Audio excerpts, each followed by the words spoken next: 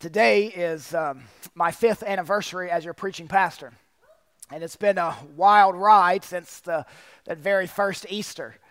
Last year, I proclaimed the empty tomb from an empty auditorium. Thank you, COVID. This year, I'm excited about proclaiming the empty tomb to a full auditorium. Now, I want to address something specific that I see going on around Easter at churches. It's extremely disturbing to me. I'm seeing churches, particularly pastors, try to make the resurrection of Jesus Christ into a little pep talk about getting through hard times. They use the resurrection text like a therapeutic gimmick. And lots of church-going folk are so self-consumed, craving to be affirmed, craving for the world to revolve around them, that they don't even recognize it. Like when Stephen Furtick begins his Easter service by saying, "We did not come to commemorate resurrection. We came expecting resurrection." And he goes on to use the resurrection account as a way you can overcome something difficult in life. And he says, and I quote, why are you calling a situation dead that God sees as an opportunity for a resurrection? Don't say your job hunt is dead. It's just waiting for a resurrection. Don't say your love life is dead. It's just waiting for a resurrection. And that makes me want to pull a Martin and just throw up in my mouth. They say things like, well, Jesus had a third day experience. Now you need to be ready for your third day experience. Does the author's intent matter at all anymore? Jesus didn't rise from the dead so I could give you a psychological pep talk on expect God to resurrect what other people are saying is dead in your life. You have this account in the scriptures because your sin is an all-out affront on the holiness of God.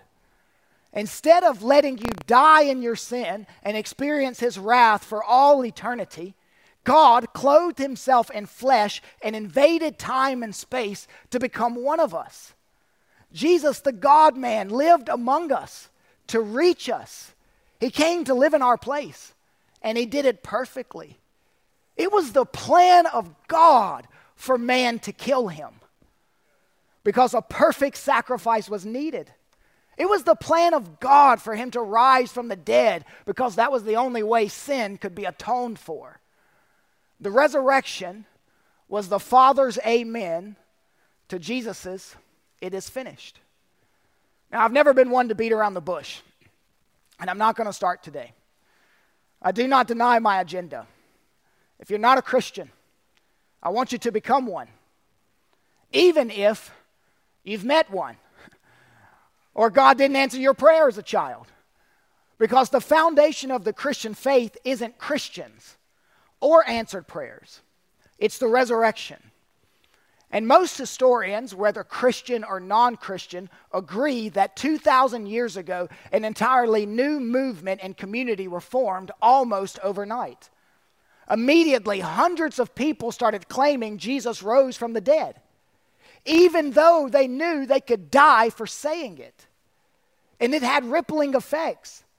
One pastor said, within 15 years of the resurrection, the church in Jerusalem grew from a very small number to 100,000 people. Jerusalem only had 200,000 people. Billy Graham, the old evangelist, used to quip, there is more evidence that Jesus rose from the dead than there is that Julius Caesar ever lived or that Alexander the Great died at age 33. Charles Spurgeon said, the resurrection is a fact better attested than any event recorded in any history, whether ancient or modern.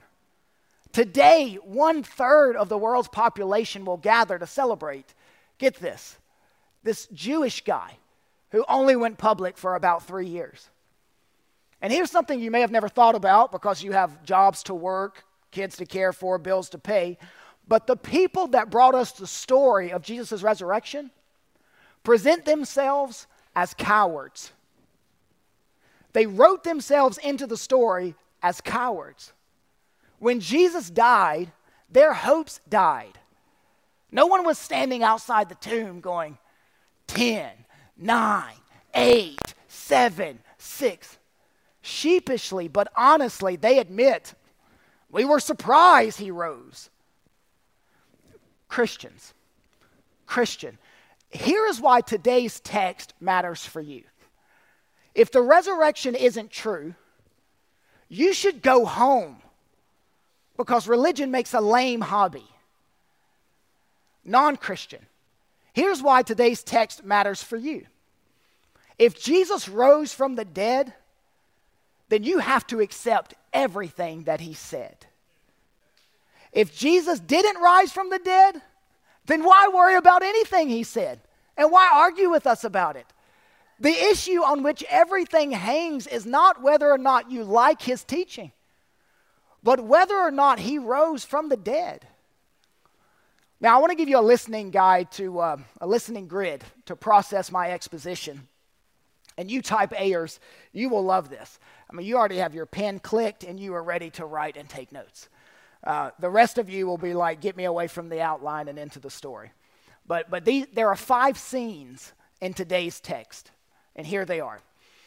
The tomb is empty. The tomb is open and empty. The scriptures are opened and fulfilled. Their eyes are opened and they realize. Their hearts are opened and they believe. Heaven was opened and Jesus ascended. Now, I used to teach preaching, homiletics, and I would always tell my guys, an outline has never changed anyone's life. And that's still true. But if an outline could, this would be the one. This would be the one. And I wish you were a little more excited about it. The tomb is open and empty. The scriptures are opened and fulfilled. Their eyes are opened and they realize. Their hearts are opened and they believe. Heaven was opened and Jesus ascended. Thank you. When the disciples buried Jesus, they had to do it quickly. They hurriedly applied some spices, but did not give the full treatment that they would have given a loved one's body. That's why we find in verse 1, notice what the text says, on the first day of the week, at early dawn, now that's the women, they went to the tomb, taking the spices they had prepared.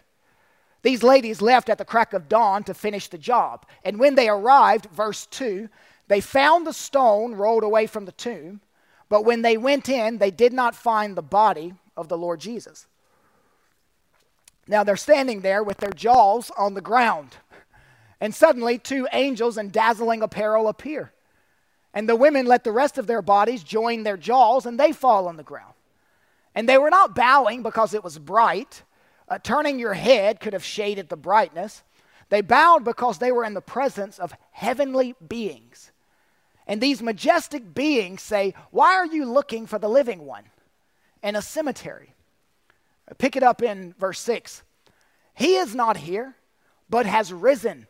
Remember how he told you while he was still in Galilee that the Son of Man must be delivered into the hands of sinful men and be crucified, and on the 3rd day rise?"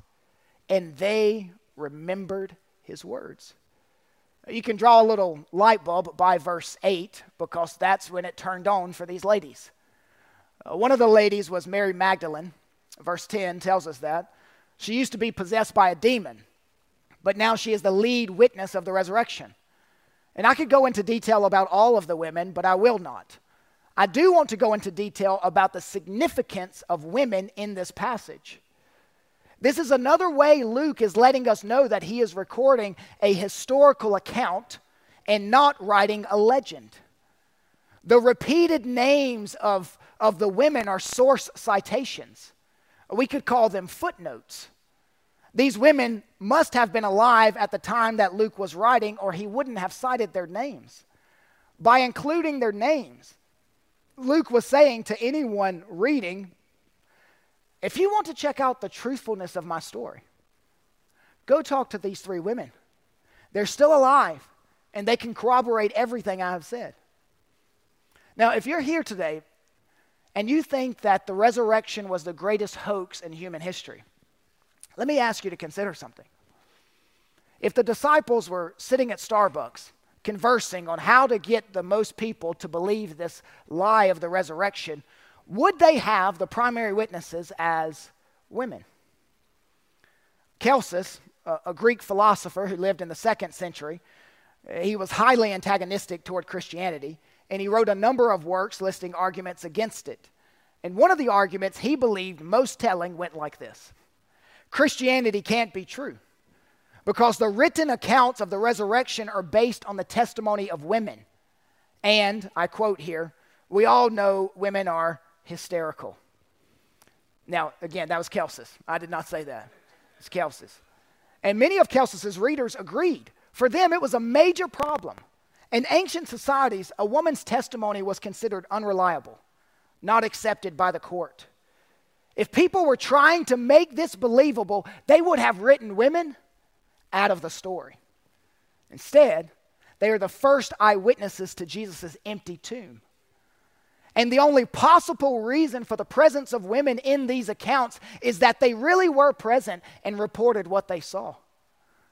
We find in the text that these ladies immediately ran to the other disciples, and they unpacked what had just taken place. Verse 11, but these words seemed to them an idle tale, and they did not believe them. The apostles blew the women off. They persisted in their bedrock unbelief.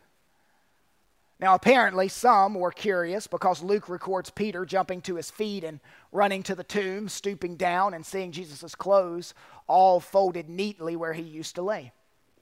When Jesus left the tomb, he didn't leave it like most of you left your room this morning. He made his bed. Peter walked away puzzled, shaking his head. Then the narrative pivots to two other followers of Christ. They are not two of the 11 apostles. We learn that later, but they are two of the faithful inner core of this broad group of disciples. One of them is named Cleopas, and the other is nameless. Maybe Cleopas's wife, maybe a friend, another man. Either way, they left their home in Emmaus to follow Jesus, their Messiah. But now they're going back home. They've packed their bags. They have thrown away their sermon notes. They've tossed out their Jesus is the Messiah stickers. They're going back home, dejected, disillusioned, and even despairing. And it would have been a 7-mile journey. And that's a lot of highway to shed tears, ask questions, and vent their disappointments. Verse 14 says they were talking. It says that in the English. The Greek sheds a little more light. They're arguing and debating, recalling this and retelling that. If you listen closely, you can hear the heated banter. The first guy, the unnamed one, says, I thought for sure Jesus was the promised one. I mean, I'm not imagining things, right? He did say multiple times that he would bring the kingdom. Maybe he was a phony, like all the other self-proclaimed messiahs. How did we miss it, Cletus? I'm imagining that's what everyone nicknamed Cleopas, Cletus. And then Cletus responds, I don't know. But we still have to explain all the miracles. I mean, remember he fed 15,000 people with a kid's Lunchable. Remember that man who was crippled for years? He's still walking to this day in town. They go back and forth. These guys are just inconsolable in their grief. And there's even a hint of anger. Verse 15, while they were talking and discussing together, Jesus himself drew near and went with them. Now the verb indicates that Jesus overtook them from behind. He just sort of slid up behind them and walked along. Verse 16, but their eyes were kept from recognizing him. They did not recognize Christ because Christ did not allow them. At least not yet. And notice, they were not freaked out when Jesus began walking with them. That tells us something about what resurrected bodies look like. Resurrected bodies do not look like aliens. Jesus didn't slide up behind them looking like this. You know, I think they would have noticed. This guy doesn't look like us. Now, nor are resurrected bodies thriving souls inside of old dead skin, like this picture. If I were walking and old Edgar came walking up beside me, I'm not the sharpest tool in the shed, but I think I would notice something doesn't look right. But these disciples looked at Jesus like a normal human being. He was identifiable as a human, but not identical to his earthly body. These guys thought Jesus was another worshiper, disappointed worshiper, returning home from Jerusalem. And I don't know how far into this 2-hour walk they are, but somewhere in it, Jesus rolls up on them and asks, verse 17, what is this conversation that you are holding with each other? You can amplify the question to read, what are you talking about that's gotten you so upset? They just stood there, long-faced, like they had lost their best friend. Then Cletus answered, look at verse 18. Are you the only visitor to Jerusalem who does not know the things that have happened there? Now, we don't know much about Cletus, but he will ever be remembered for what he said here. Where have you been that you haven't heard about this? Do you live with your head in the sand? Were you under a rock? Jesus thinks, yeah, well, kind of. The Lord has a sense of humor, and he plays along. He says, what's going on? What did I miss? Verse 19. They said to him concerning Jesus of Nazareth, a man who was a prophet, mighty in deed and word before God and all the people, and how our chief priests and rulers delivered him to be condemned to death and crucified him. But we had hoped. So hope is gone now. Had hoped. But we had hoped that he was the one to redeem Israel. Yes, and besides all this, it is now the 3rd day since these things happened. I want you to notice that these men know the facts of the gospel, but they don't yet recognize the face of the gospel. Their problem is not intellectual. The problem is not that they don't know some things they need to know. The problem is spiritual. They need their eyes opened. They need a revelation. And that's one reason, by the way, why we pray for the Spirit to open our eyes to behold wonderful things from God's Word. Now, the casual reader, progressing along in the story, might think, now, Lord, now's the time. Tell them who you are. But Jesus doesn't do that. Why not? Well, I believe it was because their faith in Christ was currently tied to what they could see. And Jesus wanted their faith to be tied not merely to sight, but to Scripture. Jesus knows that our faith should not be rooted only in a personal experience. It should be rooted in the Bible. And here in scene 2, the minds of these disciples are going to be opened to the Scriptures. Verse 25. Jesus said to them, O foolish ones, and slow of heart. Just pause there. Pause there for a moment. So slow-hearted. No description in the Bible describes me more than this phrase. Slow-hearted. Slow to believe. O foolish ones and slow of heart to believe all that the prophets have spoken. Was it not necessary that Christ should suffer these things and enter into his glory? And beginning with Moses and all the prophets. Now let's pause here for a moment. Moses, that's the first 5 books of the Old Testament. Prophets, that's the rest of the Old Testament. So beginning with Moses and all the prophets, Jesus interpreted to them in all the Scriptures the things concerning himself. The word translated interpreted gives us our word for hermeneutics, Bible study. Jesus gave them the hermeneutics for interpreting the Old Testament. Now, what was it? Well, this could be rendered literally in all the parts, or from all the books of Scripture, Jesus explained to them how they applied to himself. So he opened Exodus and he said, you can't fully understand this book until you see it in light of me. He opened Nehemiah and 1 Samuel and said, you can't fully understand this book until you see it in light of me. Jesus gives a 1-hour crash course on Christ-centered expository preaching from the Old Testament. Since Jesus believes the whole Bible is about him, that means it can't be all about us. It is possible to know Bible stories, but miss the story of the Bible. It is possible to read Hebrew, like the Pharisees, and miss the axis of the Bible. It's possible to know all about the showbread and where the rocks came from to build the temple, but miss that Jesus is the center of the Bible. Now, a qualifier. I'm not saying that Jesus is in every verse or that under every rock in the Old Testament Jesus is hiding. No. What Jesus is saying is essentially this. All the plot lines converge on me. All the themes of salvation meet in me. Even in our church, we've walked through the books of Esther and Ruth and Daniel and Hosea, Ecclesiastes, Nehemiah, Exodus. We've modeled this for you. We are deeply committed to preaching the entire Bible, but also preaching it Christocentrically.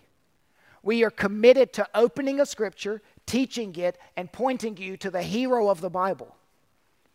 I think it was Tim Keller or maybe Tony Merida, one of them, who said that the Old Testament is like the movie The Sixth Sense. The first time you watch it, you don't realize what's going on until the end. And then you realize, oh, Bruce Willis is, I hope you haven't seen, you're not planning to watch it. Oh, Bruce Willis is dead. Then you go back and watch it again and say, oh, I missed it before. I see it now. Similar. Jesus brings full meaning to the Old Testament now. And you can go back and read the earlier parts, and it makes sense. When these two disciples arrived at Emmaus, their home, Jesus kept walking. They still don't know who he is yet, but the scriptures are opening their eyes to the death, the burial, and the resurrection of Christ. They urged Jesus, just stay here with us. It's been a long day. It's nearly dark. Jesus agreed, and he went into the house. And in verse 30, when Jesus was at the table with them, he took the bread and blessed and broke it and gave it to them. This is interesting. Jesus just kind of takes over the house. That's not his house. That's not his table. He just comes in and kind of takes over the house. Some people do this. Some of you do this. My mother-in-law does this.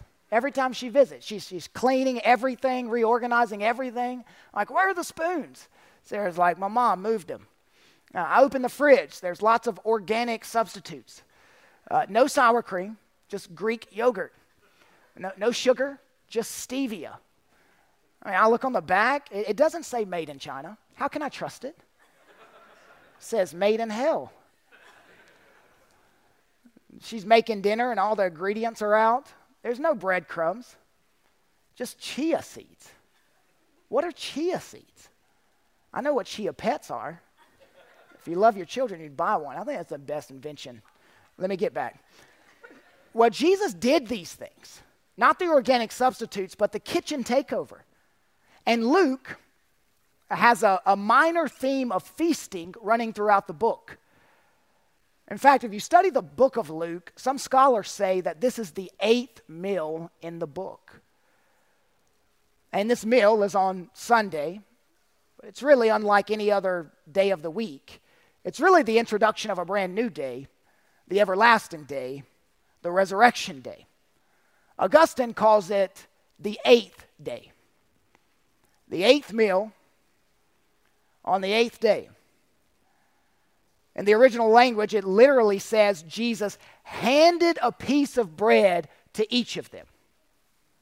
And when they received the bread, not when they ate the bread, not when he broke the bread, not when they saw the bread, but when they received the bread from his hands, verse 31, their eyes were opened.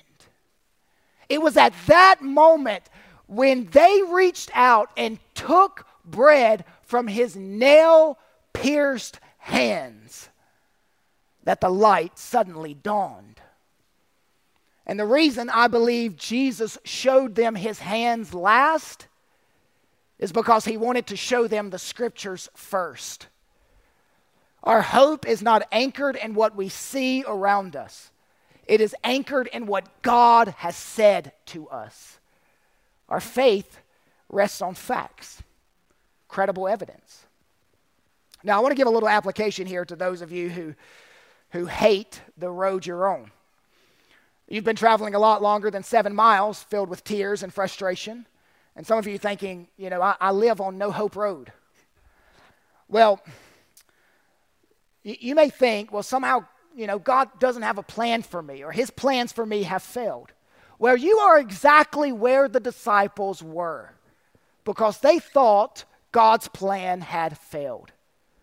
Friend, Jesus Christ knows where you are, geographically, spiritually, emotionally. He knows what path you're on. Are you without hope? Go back to the scriptures. They have a way of pointing you to the author, and he is everything you really need. Your lack of hope is rooted in not believing the word of God about Christ. Verse 31. Verse 31 tells us that once they realize who Jesus is, immediately he vanishes from their sight. Now, this is interesting. This is not like that YouTube trend where you stand behind a blanket, throw it up in the air, and then slip into a side room where your dog just wonders where you went. No, Jesus didn't slip into a side room. He vanished. He gave them what they needed. All they needed was to know that he was risen. Verse 32, they said to each other, did not our hearts burn within us while he talked to us on the road, while he opened to us the scriptures? When you come to your personal Bible study, come with this attitude. God, set my heart on fire. Fill me afresh with passion. When you come to corporate worship, don't come as a judge or a critic standing over Scripture. Don't come as a consumer looking to be entertained or have your wish dreams fulfilled. When you come to corporate worship, come with this attitude. God, burn your truth into my heart. Jonathan Edwards said that the goal of preaching is not just explanation, but impression. The goal is not just to make the truth clear, but to make it real. In other words, true proclamation affects our hearts. And then notice in verse 34, this is where we get the ancient Christian greeting. Let's see how many of you are familiar with it. He is risen. That's impressive. It's very impressive. You get a gold star. He is risen indeed. This is where that ancient tradition comes from. Now we arrive at scene 4, another pivot in the story.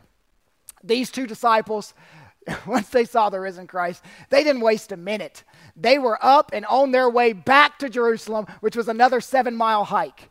And they no doubt planned how they were going to tell the crew of the events that transpired. Yeah, Jesus taught me Exodus. Jesus walked me through the book of Nehemiah. Hey, I'm going to tell this part, you tell that part.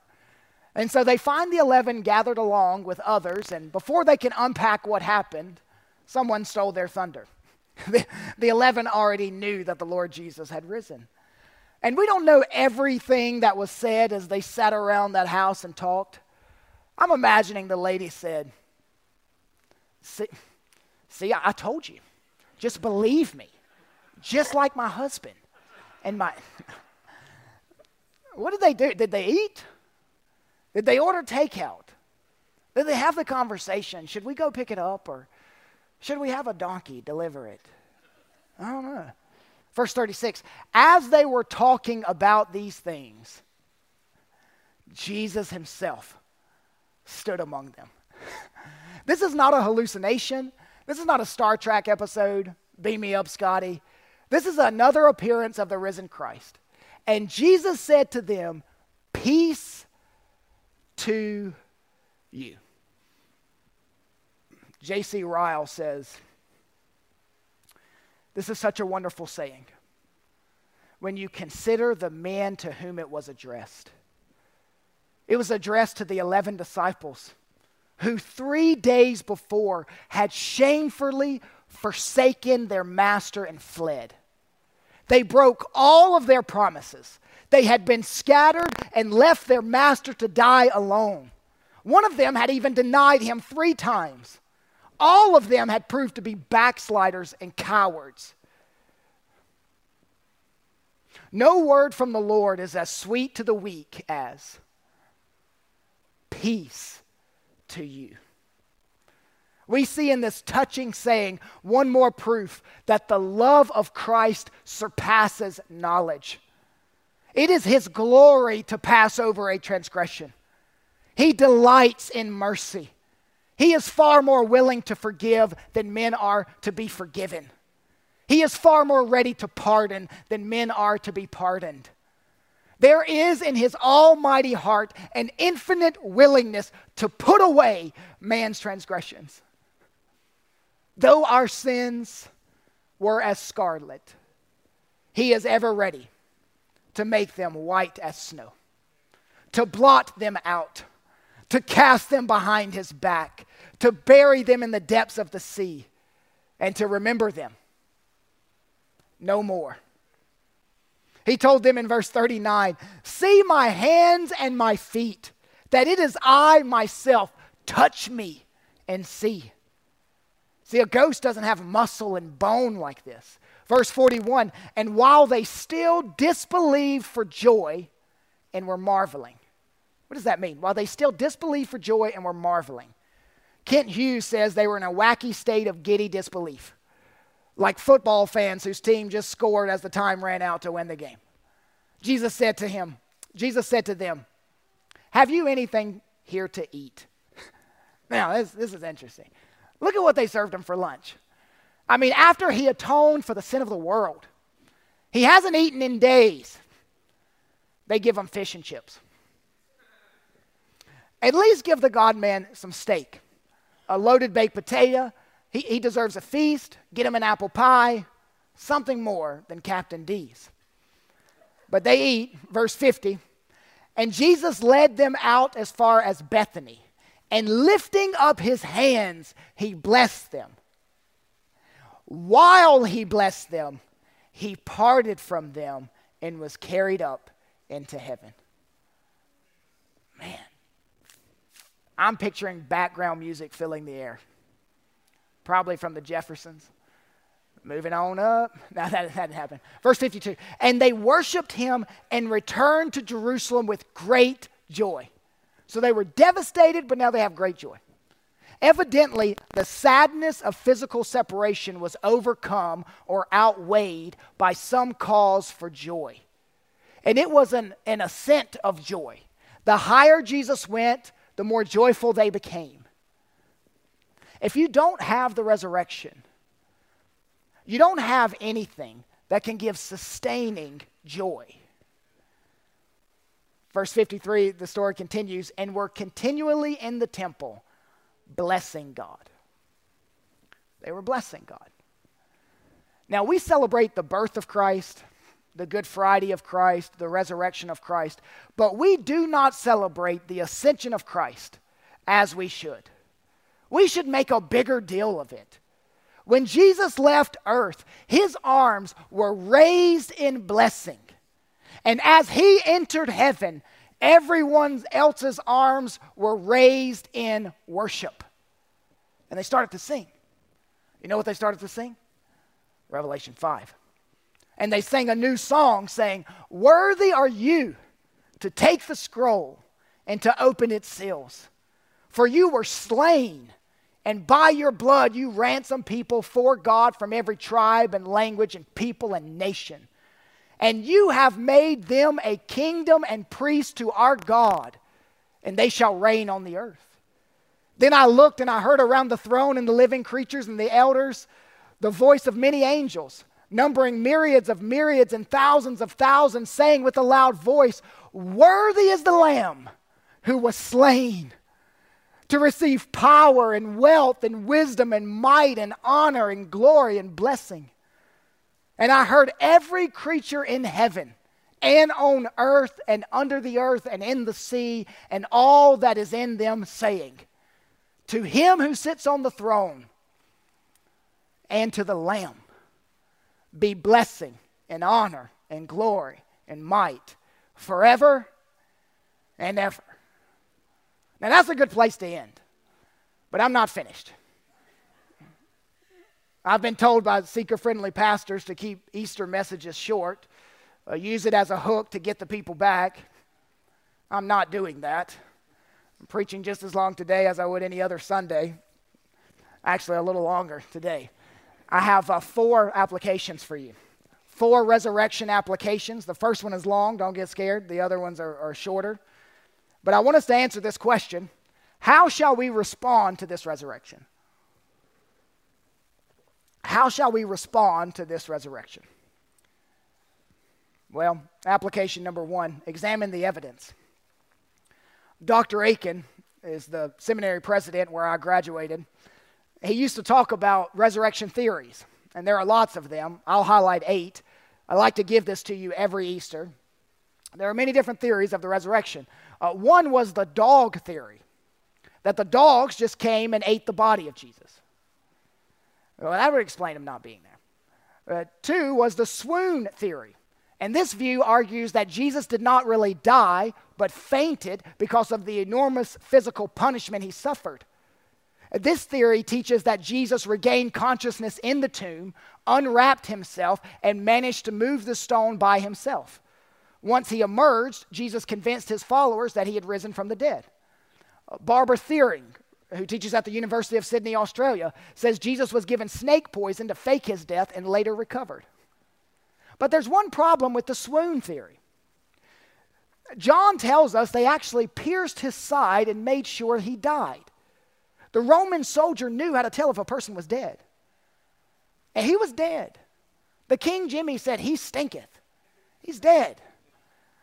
The dog theory, the swoon theory, the third is the spirit theory. The Jehovah's Witness cult holds to this view. The Watchtower Society asserts, and I quote, King Christ Jesus was put to death in the flesh and was resurrected, an invisible spirit creature. The fourth is the legend theory. Basically, this was the view of the infamous Jesus seminar. This theory holds that over time, the Jesus stories were embellished and exaggerated. And then we have the conspiracy theory, number 5. This was the earliest theory. It goes all the way back to Matthew 28, which records that the soldiers who guarded Jesus' tomb were bribed by the Jewish leaders to lie and say that his disciples came during the night and stole him while they were sleeping. It's all a conspiracy. And then theory number 6, the wrong tomb theory. This is my personal favorite. It's madness, but I like it. The women went to the wrong tomb on Easter morning. They left and began teaching that Jesus was risen. Everyone came to see and went to the wrong tomb as well. They should have looked next door. Madness. I'm pretty sure a Duke fan came up with that. All right, then 7, the twin theory. Jesus had an identical twin brother, separated at birth. They did not see each other again until the crucifixion. Following Jesus' death, his twin stole his body and pretended to be the risen Christ. Basically like a first century Parent Trap movie. Then the 8th theory, the last one, is the Muslim theory. Jesus didn't die on the cross, only someone who looked like him. And according to the Quran, this is what Muhammad taught. Now, I'll give a rebuttal to all 8. None of these naturalistic arguments stand up to careful analysis, and virtually all of them have been abandoned or substantially revised. Proponents were selective in the biblical data they affirmed and accepting whatever helped their theories and rejecting whatever did not. Sometimes I'll hear people say, well, people in the first century were more likely to believe than us. They were more gullible. They were easily deceived. We're not like that. We're more sophisticated. We have TikTok.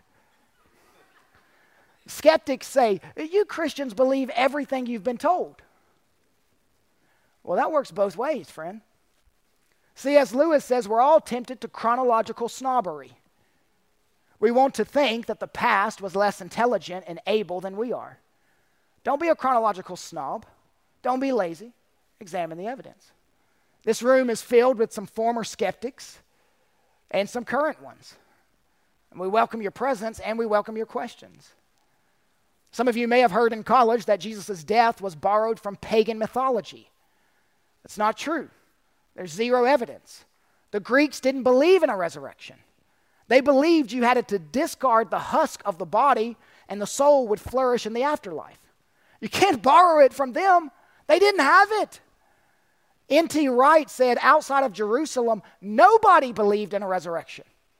Jewish people only had a foggy view of the resurrection, and even it was distorted.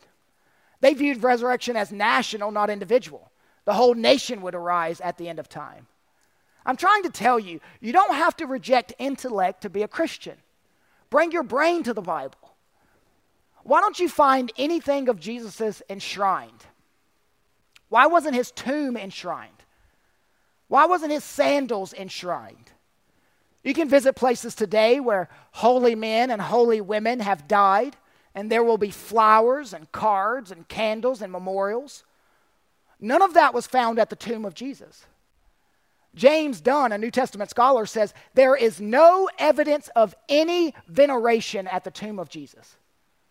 Crowds didn't flock there. They didn't light candles. They didn't mourn and weep. Why? Because he wasn't there. History reveals clearly that it was customary for the tomb of a prophet and a holy man to be preserved as a shrine.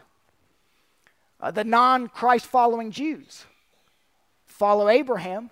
They know where he is buried, Hebron, and many make a pilgrimage to remember their dead leader. Buddhists follow Buddha. He's buried in India. His followers to this day pilgrimage there, mourn and weep. Those who follow Islam know where Muhammad is buried, in Medina. They pilgrimage there and wish he were still alive. Those who loved Elvis know where he is buried, and pilgrimage to Graceland. Why don't Christians make pilgrimages? Because our leader isn't dead. So if you're a non-Christian, don't get lost on issues like dinosaurs and if Adam had a belly button. Deal with the empty, unenshrined tomb. Number one, examine the evidence. Resurrection application number two. How shall we respond to this resurrection?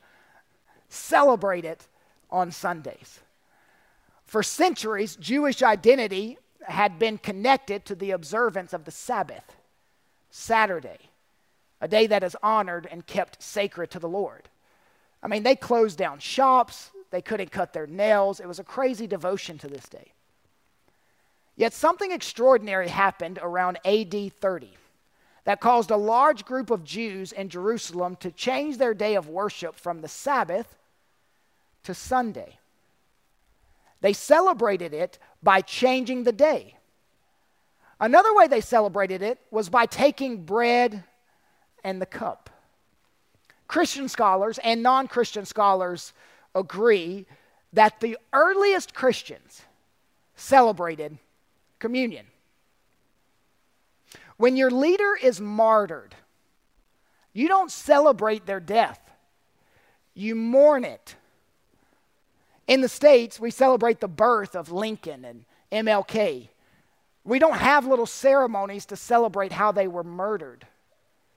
But we do with Christ. Why? Because he's alive. The earliest Christians believed in the resurrection not because they couldn't find a dead body, but because they found a living Christ. How shall we respond to this resurrection? Number three, proclaim it to the nations. We actually have in this text something Christians coined, the Great Commission. Notice in verse 47. Repentance for the forgiveness of sins should be proclaimed to all nations beginning from Jerusalem. This generation of Christians is responsible for this generation of souls all around the world. Let this resurrection drive you to the nations, drive you to unreached people groups. Let it drive you to your neighbor. Luke is writing this account. Well, why are we studying the book of Luke? What was the whole context? He's writing this book to convert Theophilus. So who are your Theophili? Christianity is not a leap into the dark, but a leap into the light. Lastly, how shall we respond to this resurrection? Let it remind you of your coming resurrection. Martin Luther said, suffering is intolerable. Suffering is intolerable if you aren't certain of your salvation. Christian, this life is as close to hell as you will ever have. You await a resurrection. The resurrection is more than a consolation for what you've lost. It's a restoration of what you've lost. You don't just get the body you had back. You get the body you always wanted back. You don't get the life you had back. You get the life you always wanted back. You're not made for this life. You were made for resurrection. And Easter and funeral services shouldn't be the only times we reflect on the resurrection. Don't just die in resurrection truth. Live in it. No matter what happens to you, no matter the depth of tragedy or pain you face, you have hope. I love the way D.A. Carson says it. I am not suffering from anything that a good resurrection can't fix. Amen. Thank you for listening to this resource of Faith Family Church. We gather on Sundays at 495 Hugh Hunter Road in Oak Grove, Kentucky, and are a short drive from Fort Campbell and Hopkinsville, Kentucky, as well as Clarksville, Tennessee. For more information, visit our website, myfaithfamilychurch.com.